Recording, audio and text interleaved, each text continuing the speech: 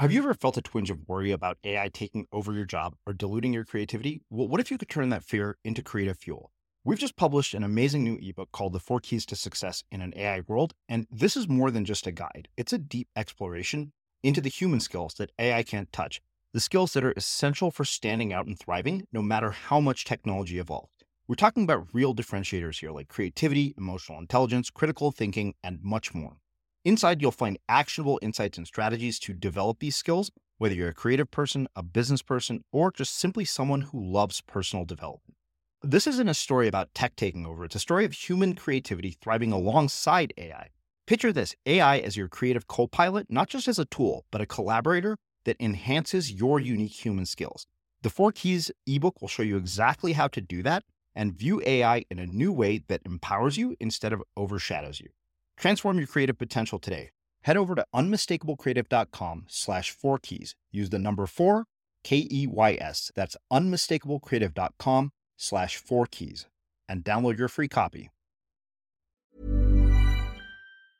Everyone knows therapy is great for solving problems, but getting therapy has its own problems too, like finding the right therapist, fitting into their schedule, and of course, the cost. Well, BetterHelp can solve those problems. It's totally online and built around your schedule. It's surprisingly affordable too. Connect with a credentialed therapist by phone, video, or online chat, all from the comfort of your home.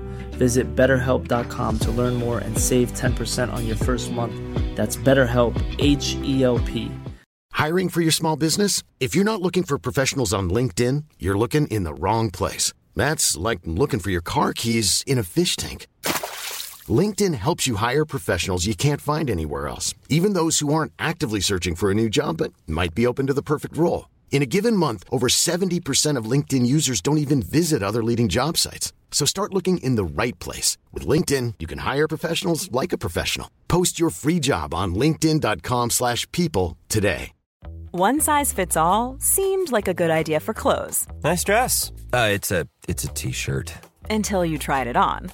Same goes for your healthcare. That's why United Healthcare offers a variety of flexible, budget-friendly coverage for medical, vision, dental, and more. So whether you're between jobs, coming off a parent's plan, or even missed open enrollment, you can find the plan that fits you best. Find out more about United Healthcare coverage at UH1.com. That's UH1.com. Hey there, it's Michelle Norris. I'm host of a podcast called Your Mama's Kitchen. When I travel, I'm usually looking for a way to find a taste of home when I'm not at home. And one of the things I love to do when I am at home is entertain. And Airbnb allows me to do that. When I was in California recently, I rented a house that had a great kitchen. And when we were sitting around the table, we were all thinking, we're in someone else's house. Someone could be in all of our homes as well. If you have a home, but you're not always at home, you have an Airbnb. Your home might be worth more than you think. Find out how much at airbnb.com/host. There's never been a faster or easier way to start your weight loss journey than with PlushCare. PlushCare accepts most insurance plans and gives you online access to board-certified physicians who can prescribe FDA-approved weight loss medications like Wegovy and Zepbound for those who qualify. Take charge of your health and speak with a board-certified physician about a weight loss plan that's right for you. Get started today at plushcare.com/weight loss. That's plushcare.com/weight loss. plushcare.com/weight loss. As creators, we're always on the move. Whether it's a live podcast event, a pop-up shop, or a workshop, we're constantly interacting with community, and that's where Tap to Pay on iPhone and Stripe comes in. Imagine this, you're at a live event, a listener loves your merch, or a participant wants to sign up for your course on the spot. With Tap to Pay on iPhone and Stripe, you can accept their payments right there and then, right from your iPhone, so there's no extra hardware or no delays. Total game changer. It's not just for creators. Any business owner can do this. It's about making transactions smoother and much more personal, growing your business in your way. We've been using Stripe for our products and courses for a long time, and now with Tap to Pay on iPhone, you can take your business to the next level too. So visit stripe.com/tapiphone to learn more. Remember, folks, with Tap to Pay on iPhone and Stripe, your business is always at your fingertips. But when it comes to this particular topic, that technology is addictive and hijacking our brains, it's rubbish. It's promoted by people who have an agenda. It's promoted by publications, ironically enough, who are making money the same exact way that these companies do, selling attention, right? These are attention merchants, just like Facebook and YouTube. The New York Times or a publication online also sells eyeballs. And guess what? Fear sells. And it's nothing new. It's a tried and true tactic to get attention, to tell you that technology is melting your brain.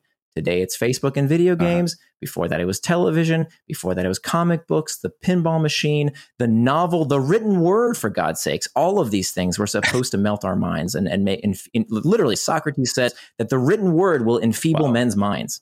But you know what? The human species adapts and adopts. I am very optimistic when it comes to our future, if we know what to do. I will admit, I will definitely concede that if you don't know what to do in this day and age, they're going to get you. No doubt about it. They understand what makes you click and what makes you tick better than you understand yourself. But the antidote to impulsiveness, the antidote to all of these addictive and hijacking algorithms that are going to make you do all this terrible stuff, the antidote to impulsiveness is forethought. If you know what to do, you are way more powerful than these companies will ever be. I'm Srini Rao, and this is the Unmistakable Creative Podcast, where you get a window into the stories and insights of the most innovative and creative minds who've started movements, built thriving businesses, written best-selling books, and created insanely interesting art. For more, check out our 500-episode archive at unmistakablecreative.com. Nir, welcome to the Unmistakable Creative. Thanks so much for taking the time to join us. Thank you. Great to be here. Yeah, it is my pleasure to have you here. So you have a new book out called Indistractable, How to Control Your Attention and Choose Your Life, a subject that everybody who is listening knows that I am incredibly passionate about because it's something I've struggled with my whole life. But before we get into all of that, I want to ask you something that I think is always interesting to learn from people who are immigrants or children of immigrants, and that is, what did your parents do for a living, and how did that influence and shape what you've decided to do with your life? Yeah, that is actually a terrific question, because it is being an immigrant to this country, especially when you get stuck with a weird name like I have, and no offense, you also have an unusual name for the typical American. I grew up in Orlando, Florida, right? People had no idea what to make of me at all. So, and I left Israel when I was 3 years old. So my parents, my father started a spark plug business. Made a little money on that. And then that's what funded his trip to America to pursue the American dream. And then he started a business in the pool supply industry. And my mom was an art teacher in Israel. And then when she came to America, her English wasn't good enough to continue being a teacher. So she was a homemaker. Yeah. So based on their experience, what advice did they give you growing up as, when you're a kid? Like, is it like a typical sort of Indian, Asian immigrant things like become a doctor, lawyer, engineer, we'll disown you? That's certainly the Jewish guilt is in full effect in my family. And so I'm sure there's analogs. And my wife happens to be a first generation American of Chinese descent. And it's interesting because I always thought I'd marry a Jewish girl. And yet I found so much more in common with a first generation immigrant who happens to be from China, because we have such a similar mentality in terms of work ethic and our relationship with material possessions and a lot of, and a big part of familial obligation of coming and pursuing the American dream. And so, I don't think it was so much. I hear from other folks how there is this mentality of, if you're not a lawyer or a doctor, then you're a failure. But I don't know if that was in full effect at my household. But we definitely did have an ethic of aspiring for some kind of entrepreneurship. There's a term in Yiddish that is called being a putz. A putz is like a sucker. And you don't want to be the putz. And so part of why my father was so entrepreneurial is that he didn't want to have to rely on someone else to feed him for his daily bread. Yeah. He wanted to be an entrepreneur. And I think that is something that I definitely took as a value from my parents. It's funny because Jerry Colonna said virtually the exact same thing in just different words. And I just finished talking to him. So I think there's something about this that draws those of us who don't fit into normal systems into this kind of stuff, but we'll get to the your career and what's led up to this point. You mentioned your wife is Chinese, and I know that you make references to your kids and all that in the book, and we'll talk a little bit about dealing with that from a digital standpoint. But what I wonder is, from a cultural standpoint, you've got two different cultures coming together. How do you integrate the two cultures, and how do you pass on what's important to you to your kids? Because, I always think to myself, if I don't marry an Indian girl, the first thing that's going to go is language. And I'm 100% sure of that. And, I see it a little bit with my sister already because her husband is Bengali and, we're from South India. And I'm like, oh, wow. She's picking up little bits of Bengali here and there. But I wonder, I was like, I wonder, is she going to teach her kids our language? Are they going to teach their kids Bengali? Or are neither of those things going to get passed on? Yeah. Wow. This is a great topic. I have to admit, I didn't expect to talk about this. I think it's fascinating. I'm glad we're going here. But so I'll tell you, it's always tricky to talk about this stuff from a generalizations point of view. So let me just say that everything I'm saying right now has nothing to do with how I think anyone else should live. Okay. This is completely autobiographical. I'm not giving anyone advice. I'll give you advice on how to be indistractable. I'll give you advice on how to build habit forming products. That's what I write books about. But when it comes to this particular topic of integrating cultures and raising your kids in a culturally informed way, this is just totally autobiographical. And so in my relationship with my wife, and we've been married about 20 years now, almost coming up on 20 years now. So we've really grown up together. I mean, we met when we were 18 years old, and it was a big issue for us because, a lot of Jewish people, especially those that come from Israel, my great grandparents were essentially kicked out of Europe, and my grandparents came to Israel as children and helped found the country. I mean, they were there before 1948, before the founding of the country, and so there's a very strong guilt trip, I would say, that goes from one generation to the next around how important it is to marry inside the religion. And I can't write either. There's the whole Holocaust thing that no one can escape from. It's very palpable in at least in my household it was. And so it was just always it was just assumed that I would marry a Jewish girl. And of course nothing wrong with Jewish girls. I didn't avoid them in any way. I just happened to fall in love with a girl who wasn't Jewish. And personally, while the culture is very significant, it's the way I grew up. I don't necessarily subscribe to the supernatural aspects of Judaism. That doesn't speak to me. And so when Julie and I met, and I knew that this was the girl that I wanted to be with for the rest of my life, this was a really big issue. In fact, we broke up for a while because I hadn't reconciled how I could, have a life with this person I wanted to live with, and who I loved more than anybody else I'd ever met. And yet I'd have to give up what seemed to be my culture, my identity. And so at first we tried the whole conversion route. Julie was such a great sport. She went through the whole conversion process to try and make that work out. And it didn't work out for us. We couldn't get past the supernatural stuff that, one day at the end of the class, she turned to me and said, okay, I've taken the class. You tell me, do you believe this stuff? Do you actually think this stuff really happened? I said, no, I'm sorry, I don't. You're right. So why am I asking you to convert when I don't? You have to tell the rabbis you believe. And I couldn't tell the rabbis that, and I couldn't ask her to do it either. And so she came up with a really fantastic insight, which was that religions evolve. They've always evolved. Nobody has a monopoly on any one religion. The Orthodox Jews don't own it. It's always changed. The Judaism or Hinduism or Christianity, every one of them was different 100 years ago, certainly 1,000 years ago. So they continue to evolve. And so we found a denomination of Judaism called secular humanism that doesn't require you to believe in anything supernatural, but still preserves the culture. And so that's how we raised my daughter. To answer your question, we are grounded in the traditions of Judaism. But if she wants to believe or not to believe in any of the supernatural stuff that is involved in the stories, that's her prerogative. We don't make her say things that she doesn't believe, which was not the case in my family. We had to say the prayers exactly as they were written, whether we believed them or not. So we don't make my daughter do that.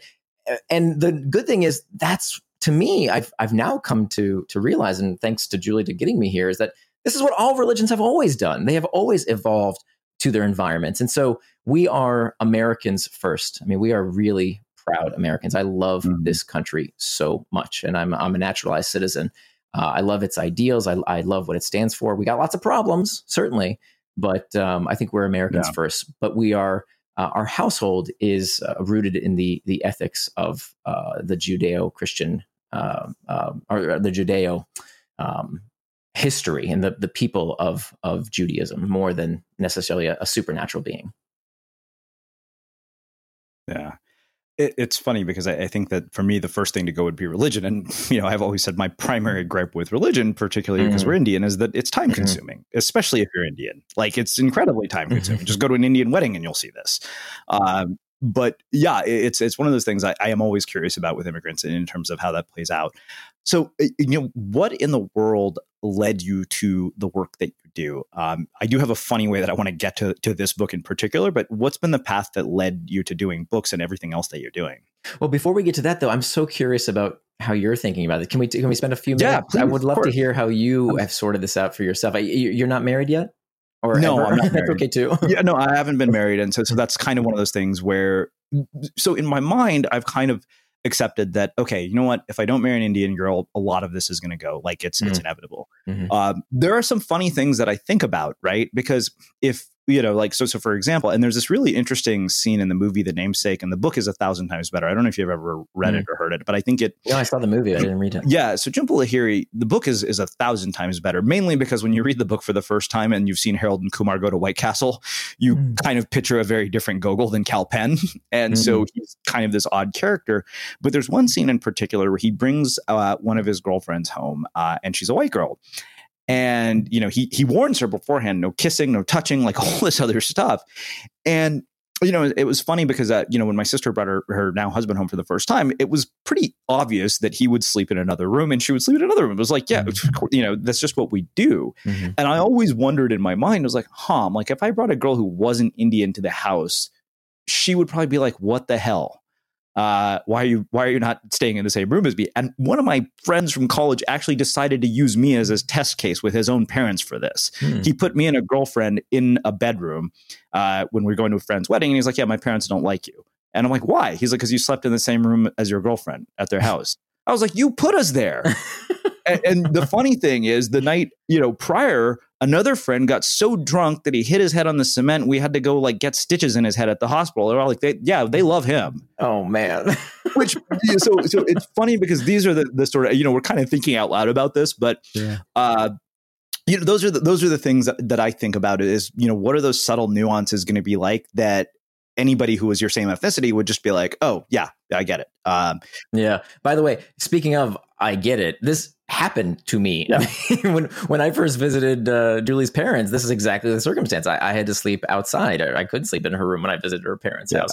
The funny thing is, and this might be, again, this is, all advice is autobiographical. So I will say this might just be something that happened in our family, but we did it for a few nights. I slept on the couch outside in the living room, but then after a few nights, it was like, come on, who are we kidding? Right? Like her parents. And so maybe the fear that we have of what our parents might think, what they might do, how they might behave, maybe it's a little bit overblown because, we talked about this at length before I actually visited, but then when it actually came down to it, we respected their rules. It was under their roof. We did what they said. Yeah. But even they, after a few nights, were like, okay, whatever. Like, who are we kidding? We know what you guys do when you're off at college, right? So who are we kidding? And some of that is that, the realities of coming to America, we have to remember that was their choice. Yeah. We came here as, I don't know, but when you came to America, it sounds like you've been here a very long time based on your accent. Yeah. We left, my parents left India in 1978, but it was like Australia, Canada, then Texas. And we landed here in 1986. So you were a kid. It wasn't your choice to come here. It wasn't my choice to come here. It wasn't my wife's choice to be born here. That's a choice immigrants make. That's the price you pay for the American dream. And that's, and we don't often talk about that. We think about that as children of immigrants as like what we are doing to our parents. Remember, our parents did this to us. And for me personally, it's not, you laugh because you say, oh, but they've given us so much. Like, thank goodness for the American dream. Yes, but everything comes at a price. Nothing is for free. The price of pursuing the American dream is that you give up your heritage in the way it was defined for you before you came. You will not be the same person that you would have been had you been born in India. I would not, or stayed in India, I should say. I would not be the same person by far if my parents had never left Israel. I would be a completely different person. That's the price you pay as an immigrant. And that's part of this whole equation. And then the last thing I would say too is that remember, for all the worry we put our parents through and cultural, changing and evolving a culture and marrying someone outside our heritage, there's always worse. We have to compare to. So for example, my oldest brother is gay. And he came out back in 1989. And I remember this because back then on the news, they called AIDS gay cancer. Wow. It wasn't even widely accepted that AIDS was associated with HIV. This was very early days. Being gay was very different than it is today. And so, this was a crisis in my family when my brother came out. Now, of course, my parents love him. He has a boyfriend. They're so happy for him. And the fact that his boyfriend is not Jewish is like on nobody's radar. They're just happy he met somebody that he can enjoy his life with. Yeah. So we have to keep things in perspective too. That what parents ultimately, I think, across the board really want for their children is that their children are happy. Yeah. So speaking of the American dream, what was yours, like college up until writing books and everything that you're doing? Like, how did you get here? Yeah. So my path, let's see. So I went to undergrad, met my future wife. I went off to consulting. I worked at BCG for several years. She worked as a banker at JP Morgan Chase. And we did those two professions for a while and got really tired of them. It was very hard, very, very hard work. And I'd always wanted to do something entrepreneurial. And the first chance we got, we started a business together. This was in the solar energy business back when the United States was entering the second Iraq war. And we had some premonition that oil prices would spike. This might be a good time to be in alternative energy. And we essentially set up what Solar City does today, very early days. So this was back in 2003. We set this up. And so we basically professionalized what at the time, there were no solar subsidies. We professionalized this company, ran that for a few years. We got an offer by a private equity firm to buy us out. And that kind of put us on our feet. And then I applied to one school for business school, went to Stanford for business school. If it had not gotten into Stanford, we would have just kept running the business. But that was an opportunity that at the time was too good for me to pass up because I was reading in the Wall Street Journal about this company, Facebook and Google, and these people who were somehow delivering their products online. And I was just so infatuated with how could they make a business by delivering bits as opposed to atoms, right? I was running this huge warehouse with a crew and inventory and cost of goods sold and all this stuff. And I just thought, oh my God, wouldn't it be amazing if you could just write code? That'd be so much cooler. And so the entree into that world was going to Stanford. I didn't even know what a venture capitalist was when I got to Stanford. I remember asking my friend, like, what exactly is this? Everybody keeps saying venture capitalist. What does that mean? So went to business school, started another company with my wife and two other co-founders. That company was in the intersection of gaming and advertising.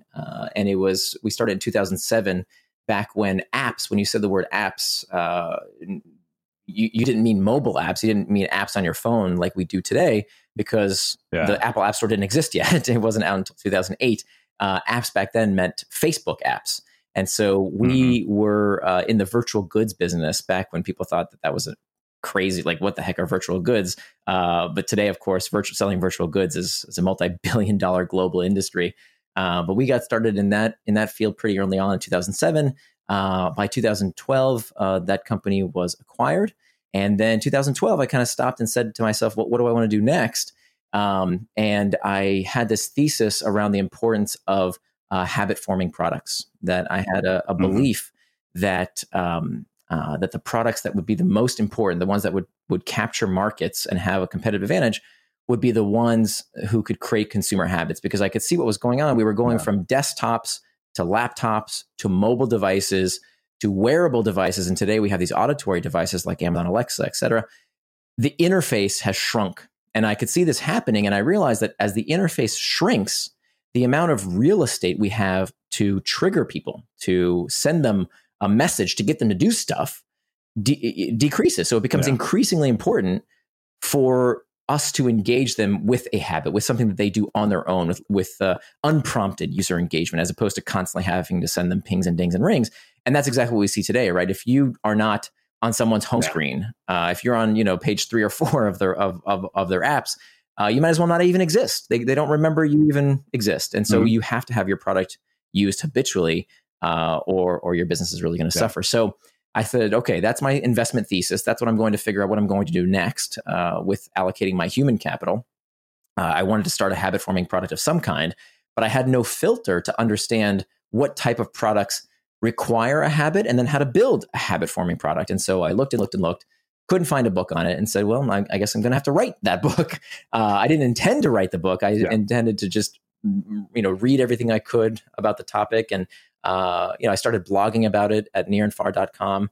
And turns out a lot of other people were interested in this topic as well. And so I got I was very fortunate. My timing was really good. I had a lot of friends at these companies like Facebook and Twitter and Uber, these companies that were had designed their products and services using consumer psychology. So I kind of had a front row seat to talk to a lot of these folks, and of course my contacts from my last business. Right. And so one day I got an email from a professor of mine, a former professor of mine, Baba Shiv, at Stanford, and he said, "Look, I really like your stuff. Let's teach a class together." And so he was really generous and kind of gave me carte blanche to design a class around behavioral design. And so I taught that with him for several years. Then I moved over to the design school at Stanford. That kind of, teaching there helped me organize the different parts of the book into a methodology that then we published the book in 2014. So we're just coming up on the 5-year anniversary. And shortly after publishing Hooked, I started thinking about this other problem that I was having, no longer the problem of how to build habit-forming products, but how to put distraction in its place. And so for the next 5 years, I've been working on Indistractable. Okay, so I want to talk about that because I thought that was like a really interesting transition. And so this is, as I was thinking about this is like the metaphor that came to my mind. Have you ever been to Costa Rica? No. Okay. So in Costa Rica, the roads are really bad. Like they're really shitty.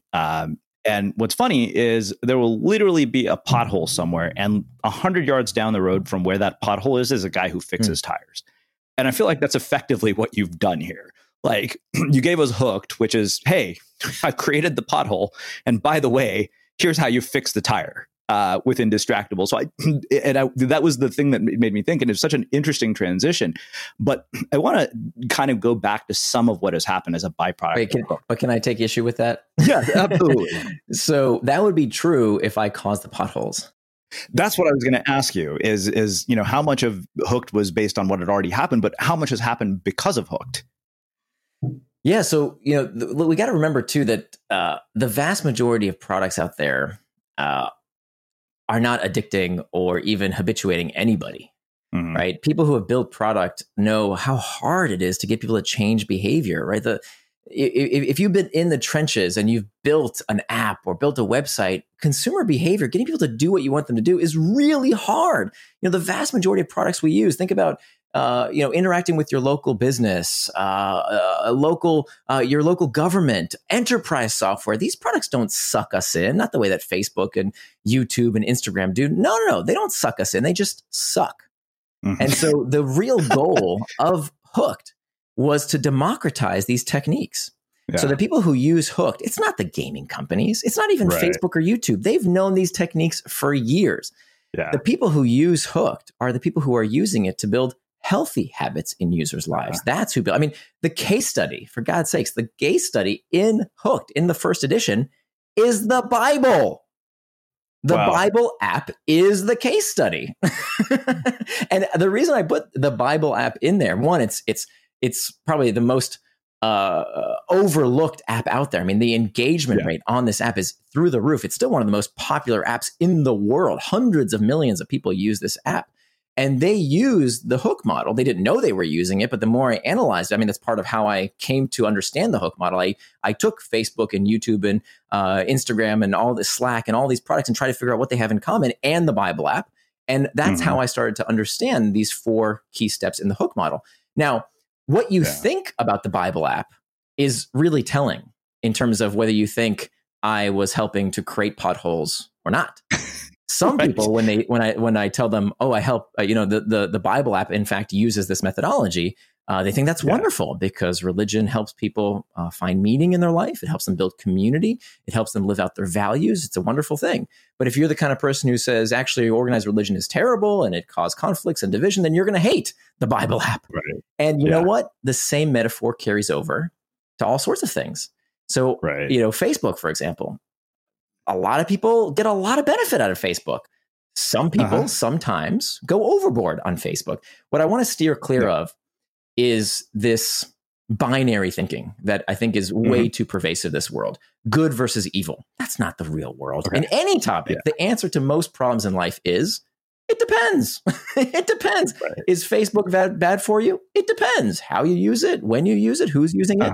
And so it's not quite so black and white. And that's really what Indistractable, where that leaves on, or where that leads into Indistractable, is that I wanted to give folks a toolkit for how to make sure that we can get the best out of technology without letting it get the best of us. Yeah. So, what I wonder is then when you hear about people like Cal Newport, who are huge advocates of what he calls digital minimalism, can point to like one sort of study after another. And he says that, you could get the benefits of using this thing without necessarily being addicted to it. But he said that's really hard to do simply because of the way that these products are designed.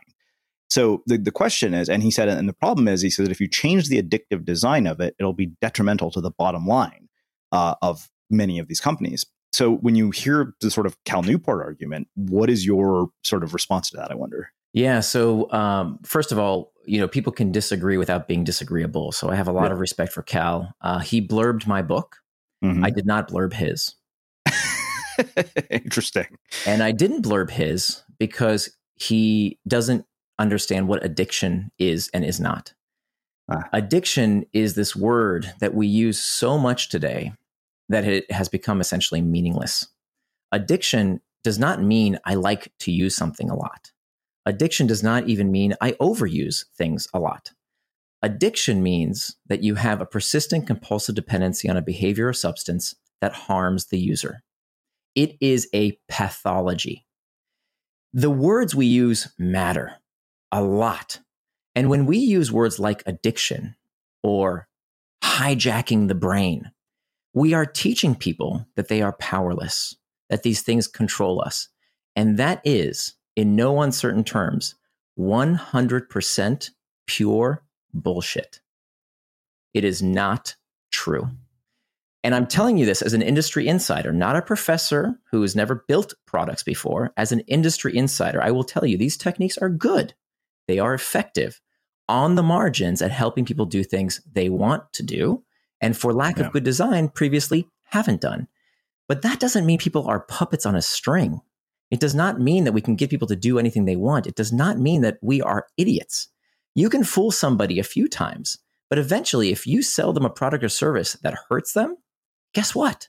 They taper back or they use your competition. And so that's what we're finding people are doing as we speak. The human species is amazing in its ability to do two things.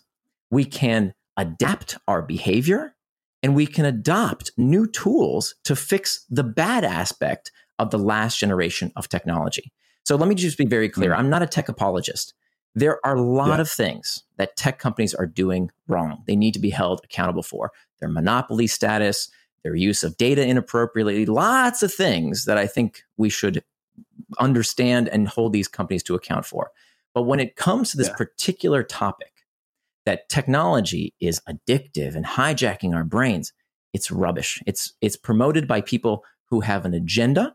It's promoted by publications, ironically enough, who are making money the same exact way that these companies do, selling attention, right? These are attention merchants, just like Facebook and YouTube, the New York Times, or a publication online also sells eyeballs.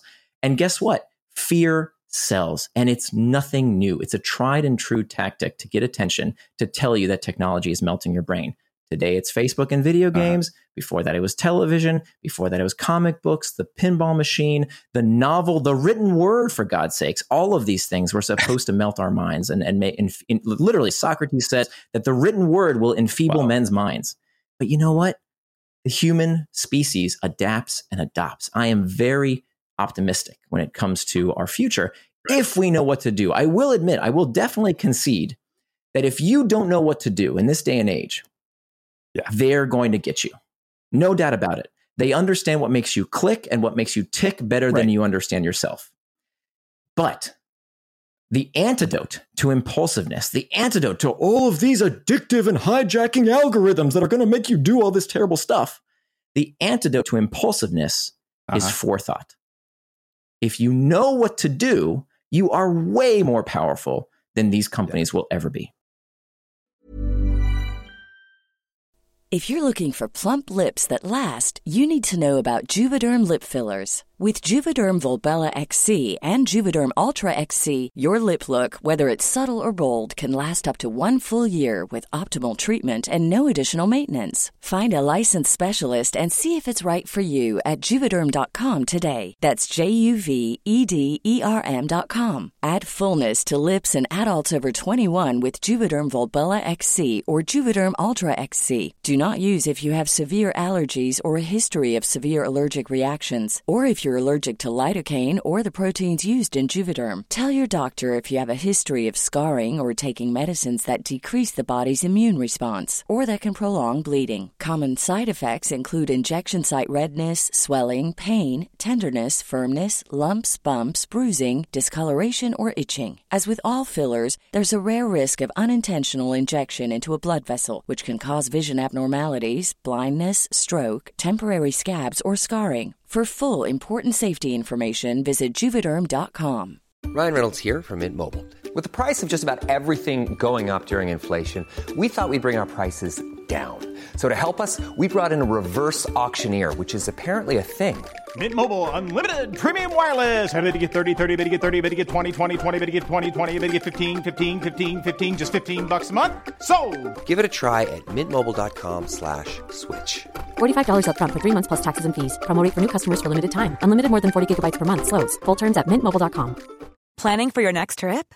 Elevate your travel style with Quince. Quince has all the jet-setting essentials you'll want for your next getaway, like European linen, premium luggage options, buttery soft Italian leather bags, and so much more. And is all priced at 50 to 80% less than similar brands. Plus, Quince only works with factories that use safe and ethical manufacturing practices. Pack your bags with high-quality essentials you'll be wearing for vacations to come with Quince. Go to quince.com/pack for free shipping and 365-day returns. Hiring for your small business? If you're not looking for professionals on LinkedIn, you're looking in the wrong place. That's like looking for your car keys in a fish tank. LinkedIn helps you hire professionals you can't find anywhere else, even those who aren't actively searching for a new job but might be open to the perfect role. In a given month, over 70% of LinkedIn users don't even visit other leading job sites. So start looking in the right place. With LinkedIn, you can hire professionals like a professional. Post your free job on linkedin.com/people today. Hey, Dave. Yeah, Randy. Since we founded Bombas, we've always said our socks, underwear, and T-shirts are super soft. Any new ideas? Maybe sublimely soft. Or disgustingly cozy. Wait, what? I got it. Bombas. Absurdly comfortable essentials for yourself and for those facing homelessness. Because one purchased equals one donated. Wow, did we just write an ad? Yes. Bombas. Big comfort for everyone. Go to bombas.com/ACAST and use code ACAST for 20% off your first purchase. Quality sleep is essential. That's why the Sleep Number Smart Bed is designed for your ever-evolving sleep needs. Need a bed that's firmer or softer on either side? Helps you sleep at a comfortable temperature? Sleep Number Smart Beds let you individualize your comfort, so you sleep better together. J.D. Power ranks Sleep Number number 1 in customer satisfaction with mattresses purchased in-store. And now, save 50% on the Sleep Number Limited Edition Smart Bed for a limited time. For J.D. Power 2023 award information, visit jdpower.com/awards. Only at a Sleep Number store or sleepnumber.com. So, it's funny. I didn't want to get here first, but we literally just, today when we're talking, just aired a new conversation with Cal. And, I have found that a lot of his ideas have been very valuable for me personally as somebody who struggles with this challenge. Right. And I think that the thing that struck me most, and I wonder how you think about this as a father, was as somebody who struggled with depression and anxiety, like extended periods of time away from this stuff did really help immensely in terms of a lot of the things that, we find are causing problems, particularly like in a younger generation, right? Where you're seeing, sort of these rises of like anxiety, depression, mental health issues. And so, I wonder how you think about that, because I know you did actually write about children in the book. Yeah. Yeah. There's a whole section on the book on how to raise indistractable kids. And again, I want to make sure I'm very, very clear here. If a product or service is not serving you, I want you to find ways to stop using it or moderate the use of that product or service. Okay. I'm not an advocate for using any of these products, just like I'm not an advocate for using or for watching television or reading the news or watching television. Any of these things can be distractions. Work can be a distraction. The problem is we need to go deeper. And again, I'm certainly not criticizing any particular author's work, but I think that on the whole, there's a widening gap between what the academic literature says and what the self-help community says. We've been told that the solution is a digital detox. It's a 30-day program. Get rid of it. That's bad advice. And the reason it's bad advice is for the same reason that I learned I used to be clinically obese. And I would continually go every few months on some fad diet.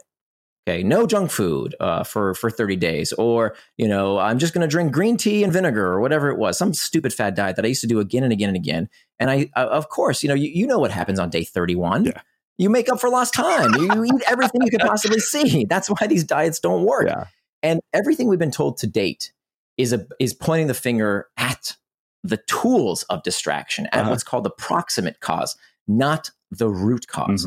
And that's what Indistractable starts with. I mean, if there's one big lesson for the book, it's look for the root cause, not the proximate cause. Yeah. And it's only by understanding why we get distracted. And the definition of distraction for me is much bigger than just tech distraction. The Indistractable is not just about tech distraction. Yeah. We have to understand the difference. We have to define the word. First of all, as I mentioned earlier, words really, really matter. So in order to understand what we mean by distraction, we have to understand what distraction is not. So the opposite of distraction is not focus. The opposite of distraction is traction. Traction is any action that you take that moves you towards what you want to do, anything you do with intent. The opposite of traction is distraction. They both come from the same Latin root, trahare, which means to pull. So traction pulls you towards what you want. Distraction pulls you away from what you want.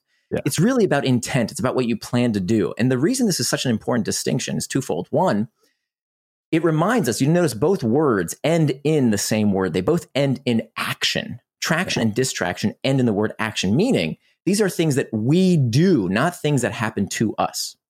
Second, it's important to realize that the only way you can define distraction is by understanding what you got distracted from.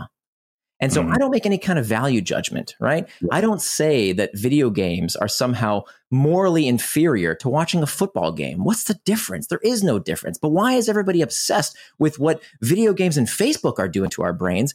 And we've forgotten about what television or too many reading books or whatever the distraction might be.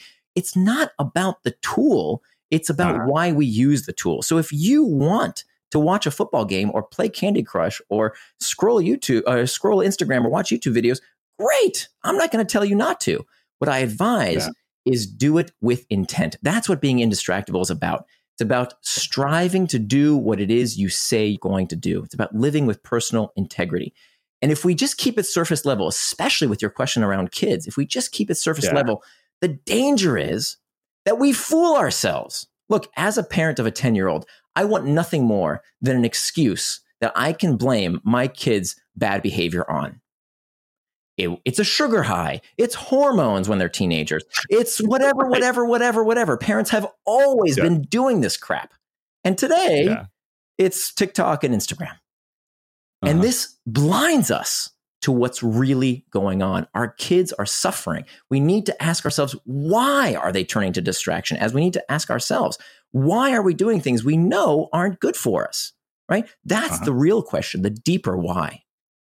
Yeah. Yeah, I appreciate it. It's funny, like, as I'm sitting here listening to you, my thought is, I'm like, I should just get you and Cal together on a podcast and have you guys debate it. We should totally while I moderate it. I'd be happy. I think that would be a fascinating conversation. I will send this to him and we'll ask him if he'd be willing to, because I think he would.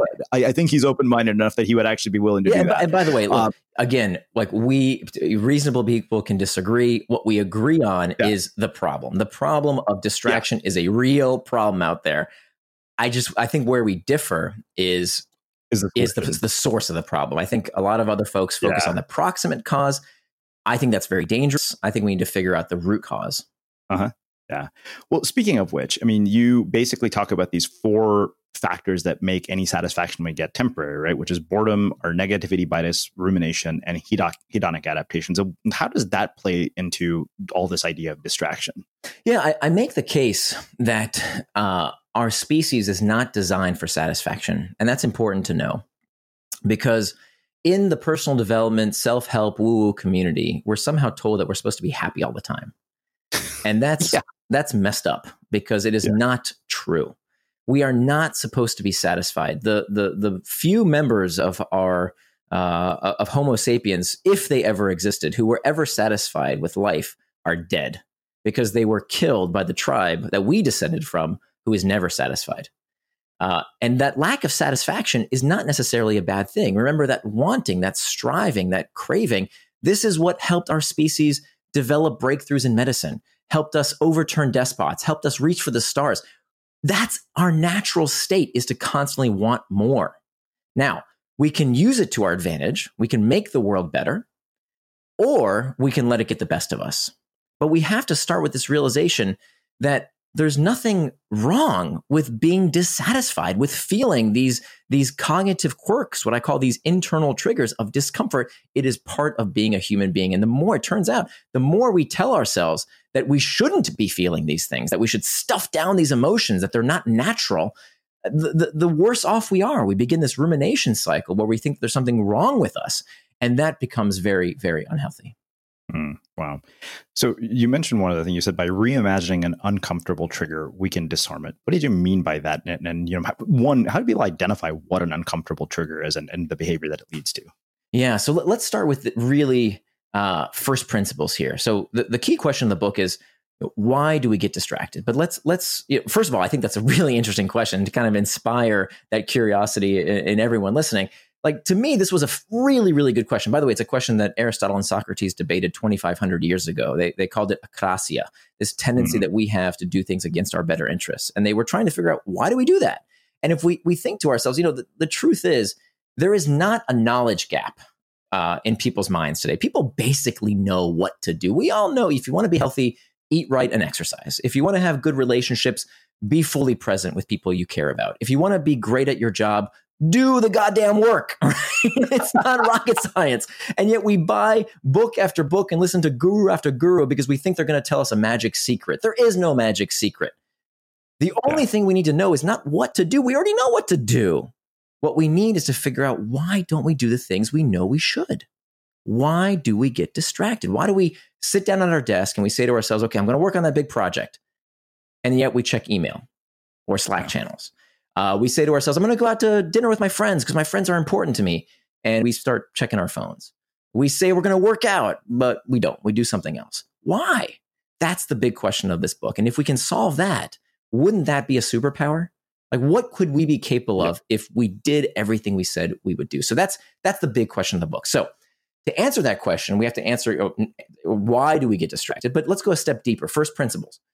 Why do we do anything? What's the nature of motivation? Most people will tell you it's Freud's pleasure principle. Freud said that everything is in the pursuit of pleasure and the avoidance of pain. Jeremy Bentham said something similar. It's all about pursuit of pleasure, avoidance of pain, carrots and sticks. Wrong. Not true. It's not about the pursuit of pleasure and the avoidance of pain. It turns out, neurologically speaking, it's pain all the way down. Even the pursuit of pleasure, wanting, craving, a positive outcome, is itself uncomfortable. It feels destabilizing. This is called the homeostatic response. We feel it physiologically all the time, right? If you're cold, you put on a jacket. If you're hot, you take it off. If you feel hungry, you feel hunger pangs. That doesn't feel good, so you eat. So the brain prompts us to action when it feels physiological discomfort, okay? The same principle occurs when it comes to psychological discomfort. When you feel lonely, we check Facebook. When you are uncertain, you Google. When you're bored, you check Reddit or a podcast or the news or sports scores, whatever. Lots of products and services cater to these uncomfortable internal triggers, these uncomfortable emotional states. So what this means, if all behavior is spurred by a desire to escape discomfort, that means that time management is pain management. And this is where most books, every book that I've read on this topic, falls short, is that we don't get to the root cause. The root cause of all our behavior is the desire to escape discomfort. So why aren't we dealing with those root causes? And there's only two ways to deal with those root causes. Either you fix the source of discomfort, you figure out what's causing the pain in your life. And this is absolutely critical when it comes to helping other people, like our kids, but also for ourselves. The number one cause of these internal triggers in our life, for most people, is their workplace. So there's a whole section in the book where I talk about why distraction at work is a symptom of dysfunctional culture. We want to blame it on technology, but let me tell you, there's no correlation between how much technology a company uses and how distracted people feel there. Because distraction is a symptom of corporate dysfunction, cultural dysfunction. And so we have to fix that source of the problem. That's just one example, but whatever it might be, whatever you're looking to escape from, whether it's with a bottle, whether it's with some other distraction, working too much, watching too many sports, being on Facebook too much, whatever it might be, you have to figure out what you are trying to escape and either fix the problem or learn to cope with it. And so there are three strategies to cope with it. You can either reimagine the trigger itself, you can reimagine the task, or you can reimagine your temperament. And that there's lots of details on how to do that, but that's the basic structure for the first part. Okay. So there's, we'll talk specifically. Like the funny thing that I thought of immediately was like, oh, like what about people who watch porn? Like, is that also just fall into this category? And, it made me think about, so all of the research that has come out about this was like, oh yeah, this is terrible for you. It screws up your relationships. It's like frying your brain. And so porn is a product that gets people hooked. And I wonder how you think about that. So any analgesic can become addictive. Anything that solves pain can be addictive to someone. Porn, alcohol, even cigarettes. Turns out the majority of people who use these products are not addicted. Right? A lot of us have a glass of wine with dinner. Alcohol is one of the most second to nicotine and heroin, one of the most addictive substances on earth. And yet very few people are alcoholics. How can that be? How can something that's addictive not addict everyone? Well, we see this all the time. A lot of us have a glass of wine with dinner. We're not all alcoholics. A lot of us, watch porn sometimes or have sex sometimes. We're not all sex addicts. And that's why this is so ridiculous to keep using this word addictive when we describe technology, because it's not nuanced. It's binary thinking. It's low fidelity thinking by people who are too lazy to think this through or don't know the facts about addiction. Lots of products can addict someone and not addict everyone. So I used to say, when I didn't understand how this really worked, I used to say cigarettes are that the internet is the cigarette of the century. This was Ian Bogost first said this. And I don't say that anymore. Because the technology is not like cigarettes. Cigarettes have nicotine in them, which cross the blood-brain barrier and have an effect on the prefrontal cortex of the brain, and they affect decision-making in some form. That's not what happens with Facebook or our iPhones. We're not injecting Instagram. We're not freebasing Facebook. These are behaviors, right? So we have to keep this in perspective. Technology is not like cigarettes. If anything, technology is like cannabis. Why do I say that? We know that THC, the psychotropic substance in cannabis, is not addictive, not in the same way that heroin or nicotine are. They're not addictive. And yet, how is it then that 9% of people who use cannabis have a cannabis use disorder? How can that be? There's nothing addictive about it. And it's the same way with technology. That everything that solves pain, any analgesic, can become addictive to a certain type of person. So addiction is never about the substance. It's the confluence of three factors, right? Remember, nobody steps on a heroin needle and becomes an addict. That's not how it works. Addicts always have backstories every time. Addiction is the confluence of three things: a person with a predilection for addiction, a product that certainly plays a role, and the pain the person is going through. The person, the product, and the pain. If you take one of those things out, people lose their addictions, right? If they learn to cope with their discomfort in a healthier manner, if they deal with what's going on in their life, this is what trauma-based therapy is all about. You know, people are using substances to get out of their heads, to escape an uncomfortable reality. That's the seed of all addiction. There's much more to this. And so this is why it's so harmful. It's disrespectful for people who have a pathology to say that all these things are addicting all of us. It's utter nonsense. And more than that, worse off, it teaches the 99% of us, 95 to 99% of us who do not have that pathology, that we are somehow incapable of helping ourselves. And that's why this is so dangerous. That's why I'm so passionate about this. Because when we let people promote this myth that technology is addictive and it's hijacking our brains, it becomes true. It's called learned helplessness. People act accordingly. They say, well, there's nothing I can do. The big bad algorithms at the big bad technology companies are doing it to me. So those crazy kids, they just, they're all addicted. There's nothing we can do. And there's nothing I can do because, they've got me too. And so this is what happens, even subconsciously. This is what happens in our minds and why this is so pernicious and dangerous. Yeah, it's funny because now I'm thinking I need to just get you, Stephen Kotler, and Cal Newport all together, like in a panel online, and just invite people to come and talk about. Well, if they've got two on their side, then I need some backup. So I want you to invite Johan Hari. Johan Hari wrote a fantastic book called Lost Connections. Yeah, I read that. Really, I've been wanting to get him on the show. Like he is wonderful, and he says it so well. He says the opposite of addiction is not sobriety; it's connection.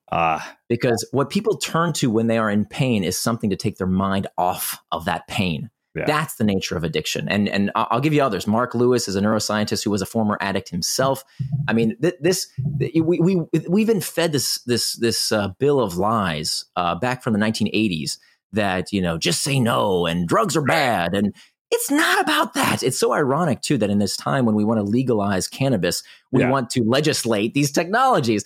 But we're using the same outdated, incorrect point of view about what addiction really is. And it's hurting us. It's making the problem worse. So you mentioned the sort of three things that we can do, right? One was identity. And I think the other one was around task. And I don't remember what the third one was.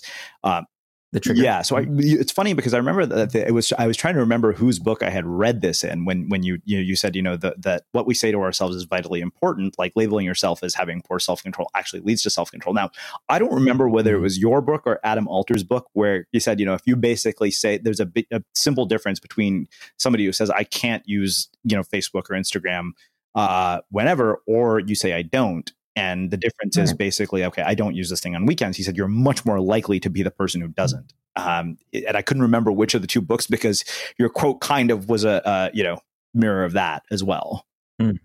Yeah. So the research has been out for a while. It's pretty fascinating. Actually, you jumped ahead a little bit. So there's just to kind of fill people in for the steps that we pass, because it's important that we go in order here, because if you jump ahead to some of these techniques, they can actually backfire. So there's actually a danger to some of these techniques, and people use them, the right techniques at the wrong time, and they actually find themselves worse off because of it. So just to kind of paint the picture of what it takes to be indistractable, it takes 4 steps. It takes mastering the internal triggers, which is all about gaining control of learning to cope with these uncomfortable emotional states, or fixing the source of the problem. The second step is to make time for traction, which we didn't talk about yet, but that's a critically important step, is to make time for traction. And again, if how you want to spend your time is with, football or Candy Crush or whatever, that's great, as long as you make time to live out your values. Critically important, and something that the vast majority of people do not do in their day-to-day lives. And then they complain about being distracted when they didn't know what they got distracted from. The third step is to hack back external triggers. So this is what people typically think of when they think about getting control of their technology. It's about turning off notifications, et cetera. But what I think a lot of people miss is that the world is full of all kinds of non-tech distractions. So I talk about these 8 different environments that send us external triggers, these pings, dings, and rings that take us off track. So of course, there's the usual suspects of your computer and your cell phone, but also the biggest culprit for most people is the open floor plan office. A colleague stopping by your desk and saying, "Hey, what's up? Let's chit chat." That can be a distraction if that's not what you plan to do with your time. And this leads to worse results. But of course, we don't talk about that because it's big bad technology that's doing it to us, when there's some very pernicious sources of distraction that we've avoided, that we've been blindsided by. Meetings, for God's sakes. Oh my God, how many meetings are pure, utter distraction? So I tell you how to hack back external triggers in all these contexts. And then the last step, which you just mentioned a technique from, is about preventing distraction with pacts. And so this is where I have to raise a big caution warning sign that if you do this prematurely, if you try and use these pre-commitments, these pacts, which can be very effective, but only if done after you do the other 3 steps. So this is kind of the heavy artillery, that if you use these prematurely, if you haven't mastered the internal triggers, if you haven't made time for traction, if you haven't hacked back the external triggers, and you jump straight to the preventing distraction with pacts, it's going to backfire. But that being said, let's say you've done all the other 3. You can make 3 types of pacts. The 3 types of pacts are an effort pact, a price pact, and an identity pact. An effort pact is when we put some bit of friction, something in our way that prevents us from doing something we don't want to do. So, for example, in my household, we were personal to start the discussion. I'll kind of end the discussion with something pretty personal, my sex life. My wife and I, as we mentioned, we've been married for almost 20 years. A while ago, before I learned these techniques to become Indistractable, our sex life was really suffering because we were staying up later and later every night on our computers, on our phones. And so we used a pact, an effort pact. We went to the hardware store. We bought a $10 outlet timer, and we plugged it into our wall, and we plugged in our devices into that timer. So every night at 10 p.m., my computer, my monitor, my router all shuts off.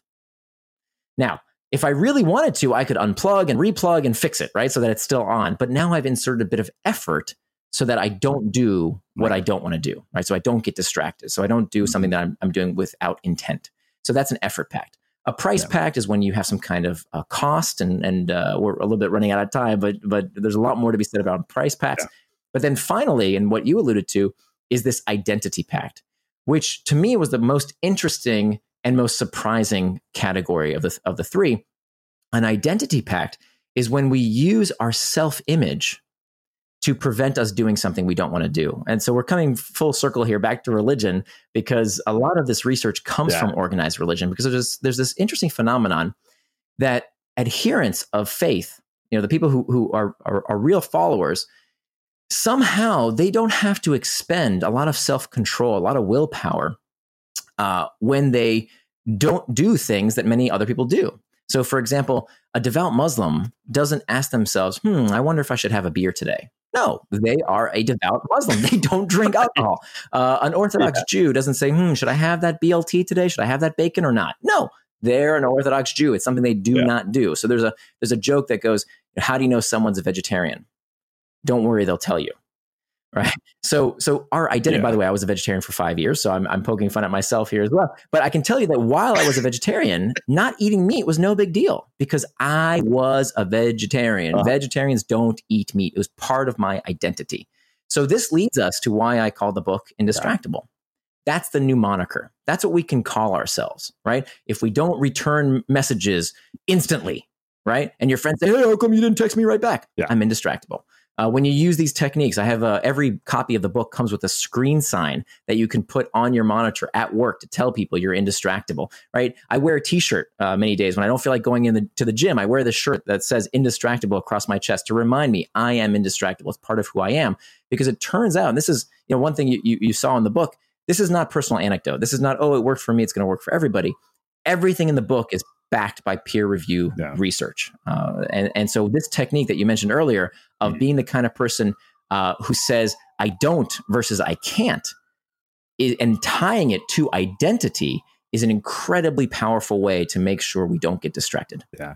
So I know you got to get going. I mean, this has been packed with nuggets, and I recommend anybody who's listening to buy the book, because it was really, there's a lot of really thought provoking insight. But I think I got so much more just from this conversation. There's one thing I wanted to have you tell our listeners about, because I remember I went and looked for it, and in the spirit of confessional, I mean, I smoke my fair share of cannabis, and every now and then I use the tobacco from it to roll spliffs. But sometimes it'll be like, oh, early morning. Tempted to roll it, just with tobacco, not because, I want to get high. And you mentioned this thing called the kitchen safe. Yeah. Tell us about that. Yeah. So the kitchen safe, you might remember this from, it was on an episode of Shark Tank. So the kitchen safe is an example of an effort pact. And again, this is the heavy artillery. This is something we have to do after we've done the other 3 steps.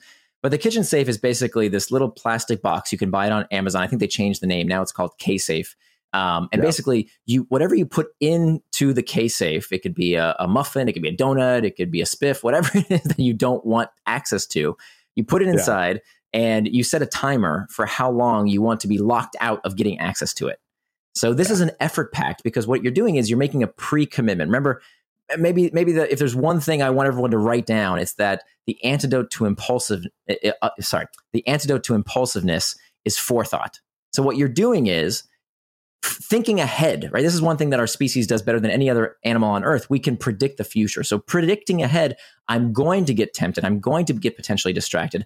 I'm going to take a step now to prevent me from doing something I don't want to do later. You put whatever it is you don't want access to inside the K-Safe, you put on the lid, you set the timer, and it doesn't let you have access to that thing for a set period of time. Now, you could take a hammer and you could bash it open, right? And that'd be expensive $60 to get your exactly. So that's an effort pact. You put a bit of friction, a bit of effort between what it is you don't want to do. Wow. This has been amazing. So I have one final question for you, which is how we finish all of our interviews at the Unmistakable Creative. What do you think it is that makes somebody or something unmistakable? I think it is the desire to want to have one's mind changed. That's something that Carol Dweck calls the growth mindset. I think that is such a beautiful attribute, and I love Carol Dweck's research into this. She wrote a great book on it as well. But this idea that the idea of wanting to have your world change, wanting your apple cart to be turned over, I love that sensation. And I love to give it to other people. Sometimes people don't always want to have their minds changed, but that to me is a huge compliment when someone can spend the time with me to explain something they've researched deeply or thought about deeply and change my mind.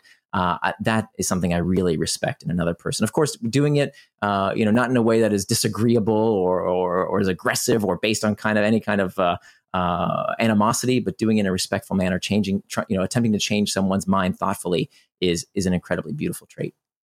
Amazing. Where can people find out more about you, your work, the book, and everything else that you're up to? Sure. Yeah, thanks. So my blog is at nearandfar.com. Near is spelled a little different. It's spelled like my first name, N-I-R. So nearandfar.com, N-I-R-and-far.com. And then my first book is called Hooked, How to Build Habit-Forming Products. My next book is called Indistractable. And that you can find out more about Indistractable at Indistractable.com. So it's N-I-N, distract, A-B-L-E, Indistractable.com. Awesome. And for everybody listening, we'll wrap the show with that. Thank you for listening to this episode of the Unmistakable Creative Podcast. While you were listening, were there any moments you found fascinating, inspiring, instructive, maybe even heartwarming? Can you think of anyone, a friend or a family member who would appreciate this moment? If so, take a second and share today's episode with that one person, because good ideas and messages are meant to be shared. Planning for your next trip? Elevate your travel style with Quince. Quince has all the jet-setting essentials you'll want for your next getaway, like European linen, premium luggage options, buttery soft Italian leather bags, and so much more. And is all priced at 50 to 80% less than similar brands. Plus, Quince only works with factories that use safe and ethical manufacturing practices.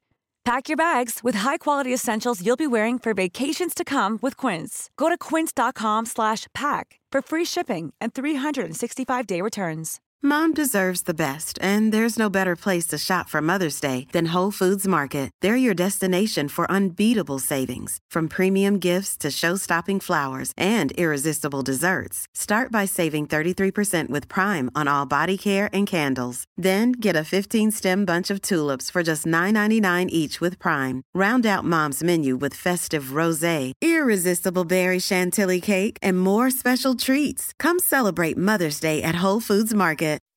When you make decisions for your company, you look for the no-brainers. If you have a lot of mailing to do, Stamps.com is the ultimate no-brainer. Use the Stamps.com mobile app to mail everything you need to keep your business running with up to 89% off USPS and UPS. Make the same no-brainer decision as over 1 million other businesses with Stamps.com. Use code PROGRAM for a special offer. That's Stamps.com, code PROGRAM. Have you ever felt a twinge of worry about AI taking over your job or diluting your creativity? Well, what if you could turn that fear into creative fuel? We've just published an amazing new ebook called The 4 Keys to Success in an AI World, and this is more than just a guide. It's a deep exploration into the human skills that AI can't touch, the skills that are essential for standing out and thriving, no matter how much technology evolves. We're talking about real differentiators here, like creativity, emotional intelligence, critical thinking, and much more. Inside, you'll find actionable insights and strategies to develop these skills, whether you're a creative person, a business person, or just simply someone who loves personal development. This isn't a story about tech taking over. It's a story of human creativity thriving alongside AI. Picture this, AI as your creative co-pilot, not just as a tool, but a collaborator that enhances your unique human skills. The 4 Keys ebook will show you exactly how to do that and view AI in a new way that empowers you instead of overshadows you. Transform your creative potential today. Head over to unmistakablecreative.com/4keys. Use the number 4, KEYS. That's unmistakablecreative.com/4keys and download your free copy.